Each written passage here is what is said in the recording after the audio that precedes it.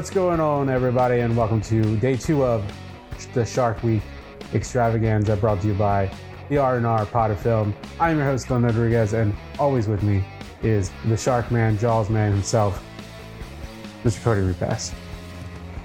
Ooh, it's Shark Week, and I just got to talk Jaws, so, I don't even care what other shark movies we talk about. I'm just in a good mood because Shark Week is finally here. It is my favorite week of the year, so, man, this movie, let's talk about it. Let's go for it. So we're going to be talking about the 2016 shark film, The Shallows, which came out on June 24th. It is directed by Jaume Collet-Serra, written by Anthony Jezwinski, stars Blake Lively, Oscar Janeda, and the list goes on, and a shark, or a couple of them actually. But let's talk about this movie. This is going to be a weird review because normally we're pretty good. We have a couple bads, we have a couple whatever, but then this one where we get into ugly territory. I think this might be the first time we get into ugly territory. So yeah, I have no bads for this movie. I have a couple goods, and then I have an ugly. and that's what's crazy about this movie is it dropped off so much. It's not even a bad, it's an ugly. Yeah. My first good, I'm just going to start with the most obvious one, and that is the claustrophobic feeling you get with Blake Lively and where she ends up in the film on this buoy thing, and it's claustrophobic. You feel like there's nowhere to go, and I think the director did such a good job of making it feel like that, and Blake just kills it, knocks it out of the park with their role, and I always liked her, always thought she was good, but this really proved that she's really good.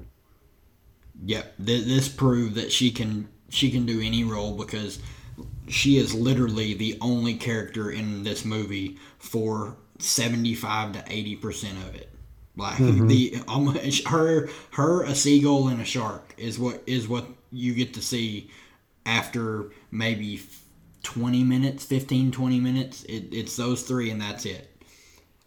For me, just like I said about Jaws, this movie does a great job of focusing on character building, which is not really difficult when you only have one character, but they do a really, really good job of telling you her story and what's really bothering her, what drove her there, what her home life is like.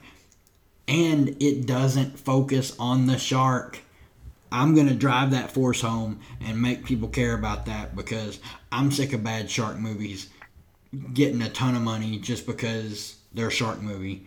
But this film does it really, really good where it focuses mostly on Blake Lively, makes you care about her, and then it shows the shark when it needs to, and each time it does, it's effective. The one jump scare in maybe an hour into the movie was so awesome. The CGI on the shark looked good. I love that look on the shark as it jumps out of the water, but on a still shot, it looks really cheesy. Yeah, cheesy is a very, very polite word to use. But I also like the dread throughout the time she's on this buoy, and just a sense of there's no escape. This is it. She's going to die, and there's definitely that build up to get to that point. And they did a good job with that. And it's just so crazy how the movie ends, and it's just takes everything away from how great of a movie. It could have been one of the better shark movies out there, and it kind of just, I don't know. It's just we pretty much covered the good stuff about this movie. Is there anything else because I really want to talk about how the ending is. Yeah, for me, it's beautiful. The movie is visually stunning. Yes. Immediately, wherever they shot this, I don't know where it was at, but the island they shot it at is so beautiful and it's directed so well. That is one thing that this movie does not get enough credit for. Of course, Blake Lively looks fantastic and she's beautiful, but the island and the way it's shot with the water and everything, that I have to talk about that, or I at least have to mention it because it's stunning. But the colors and just everything that's blocked out and framed. It's definitely gorgeous. But let's just get into this because this is the biggest problem with this movie, and it's not even a bad, like we said. It is an ugly, and it's a just ugly. It's Texas Chainsaw Massacre, Leatherface face ugly. So I remember a year ago, we were talking about we were doing the Jaws review for the Pot of Horror podcast that I did, and we mentioned this and just how great the movie was, and then the ending happened where we both thought that, spoiler alert, if you haven't seen it yet, we thought she should die. But the way they executed the ending really drove me mad because I compare it to how the sharks just die. The one running into the fucking buoy, excuse my language, looking like Looney Tunes, so bad, so CGI that it was just nuts. I mean, I know you can't get real sharks to do things like that, but like it was so painfully bad that I remember sitting there with my ex-girlfriend, who loved the movie, by the way. I should tell you a lot about her. I was just like, I looked at her, I was just like, I regret paying money for this. And she's like, oh, it's so good. I'm like, no, that was Looney Tunes. I just watched a Roadrunner run into a buoy. Dude, like, really? I legit laughed out loud when I watched it in theaters. Yeah. When the ending happened, I laughed out loud, and people looked at me like I was insane. And I hadn't watched the movie since theaters when I watched it the other day, and I still laughed out loud at the ending.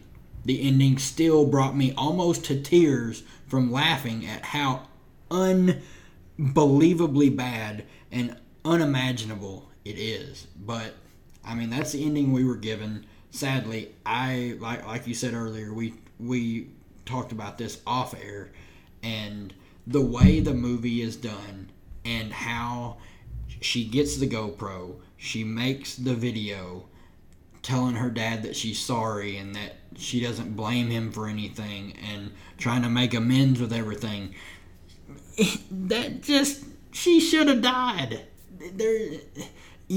This movie, and I'll get into my score later and tell you what this movie would have been had that have been the ending, but it was set up so well for her to die. It was going so well because the tension and everything this movie brought, and the claustrophobia of there's no way out, and then somehow, oh, there's a way out, we found it. Like, it was just, I don't know. I hated the ending. Yeah, the ending was just painfully bad, and you know, it's funny too because like her making the videos with the GoPro and everything kind of reminded me of the Blair Witch Project. Imagine if we watched the Blair Witch Project and we watch all the way to the end, and you know, we see, you know, Josh is gone, and it's just Heather and Mike, and they're just, you know, roaming around, and you know, Heather makes that video and Josh disappears, and you know, they go in their house and they die. Imagine if like they, you know, like they showed the witch, and the witch trips and falls down the stairs and dies, and for no good reason. And Heather and Mike, they find Josh and he's still alive. There's no creepy ending with, you know, Mike staring at the wall, and they all get out and drive away like it, and then they present their own documentary. Like, it would be stupid, you know. Like, the ending definitely had more of you know, the creepiness. Like, you don't want, you know, sometimes happy endings are cool, but like, that's not how the real world works, you know. Sometimes. Especially. Go ahead. Especially where they were, like where she was. I mean, it's just unbelievable, like how the movie ended, and it's just like Roadrunner. Like, I'm just a Roadrunner underwater, basically. Where's the Acme TNT? You got to put it somewhere. Where she was at, it's a isolated island. Like, it's just, it was right there, and they didn't have to show the shark eater. They could have showed they could have done something. Like, you don't have to show our final girl or our only girl die. Like, you don't have to physically watch her die, but it would have had so much more weight had the ending just not been so bad. Like, God, I wanted to love this movie. When I saw the trailer, I got so excited because I hadn't seen a good shark movie in forever, and everyone around me was like, that movie's gonna be terrible. Everyone that I knew was like, oh, that movie looks terrible, and I was like, it's got Blake Lively in it. She looks good at least, so I'm gonna go watch it. And I went, and I was so excited for the first hour and 30 minutes of this movie. I was all in, and I was like, this movie is right up there with Jaws. It's such a good shark movie. And then the ending hit, and I was like, never mind. The Jaws curse is real. Well, let's get to the scores because I'm done talking about this shit movie.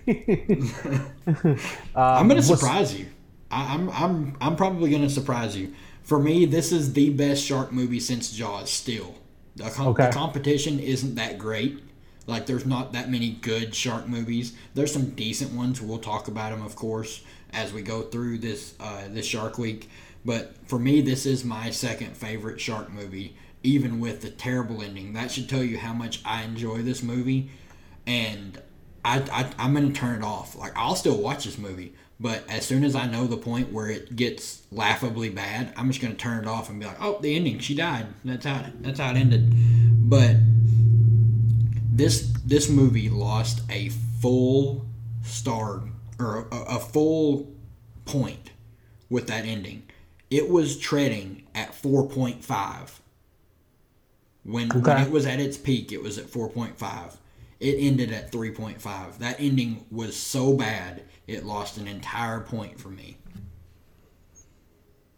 I have to agree. I'm going to go 3.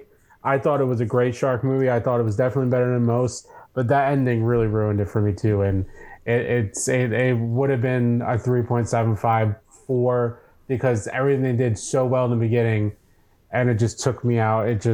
I'm sorry, Blake Lively, but I'm just kidding. I'm not sorry. This movie like did wonders for her. It proved that she can act. Like, she's not just a pretty face, and she can do anything. And this movie was so close to being something special. It was so close. It got everything that Jaws had going for it, and except for the ending. And it fumbled it. No, it didn't just fumble it, man. It blew its own brains out. Sadly, it did. And that's all we have to say about that. I hope you guys at least try to watch it. Let us know on Twitter at RRFilmPod. What you thought about it. Did you think Roadrunner ran into the buoy? Let us know. And we got so much more coming to you this week, Shark Week. Our next one is Deep Blue Sea, right?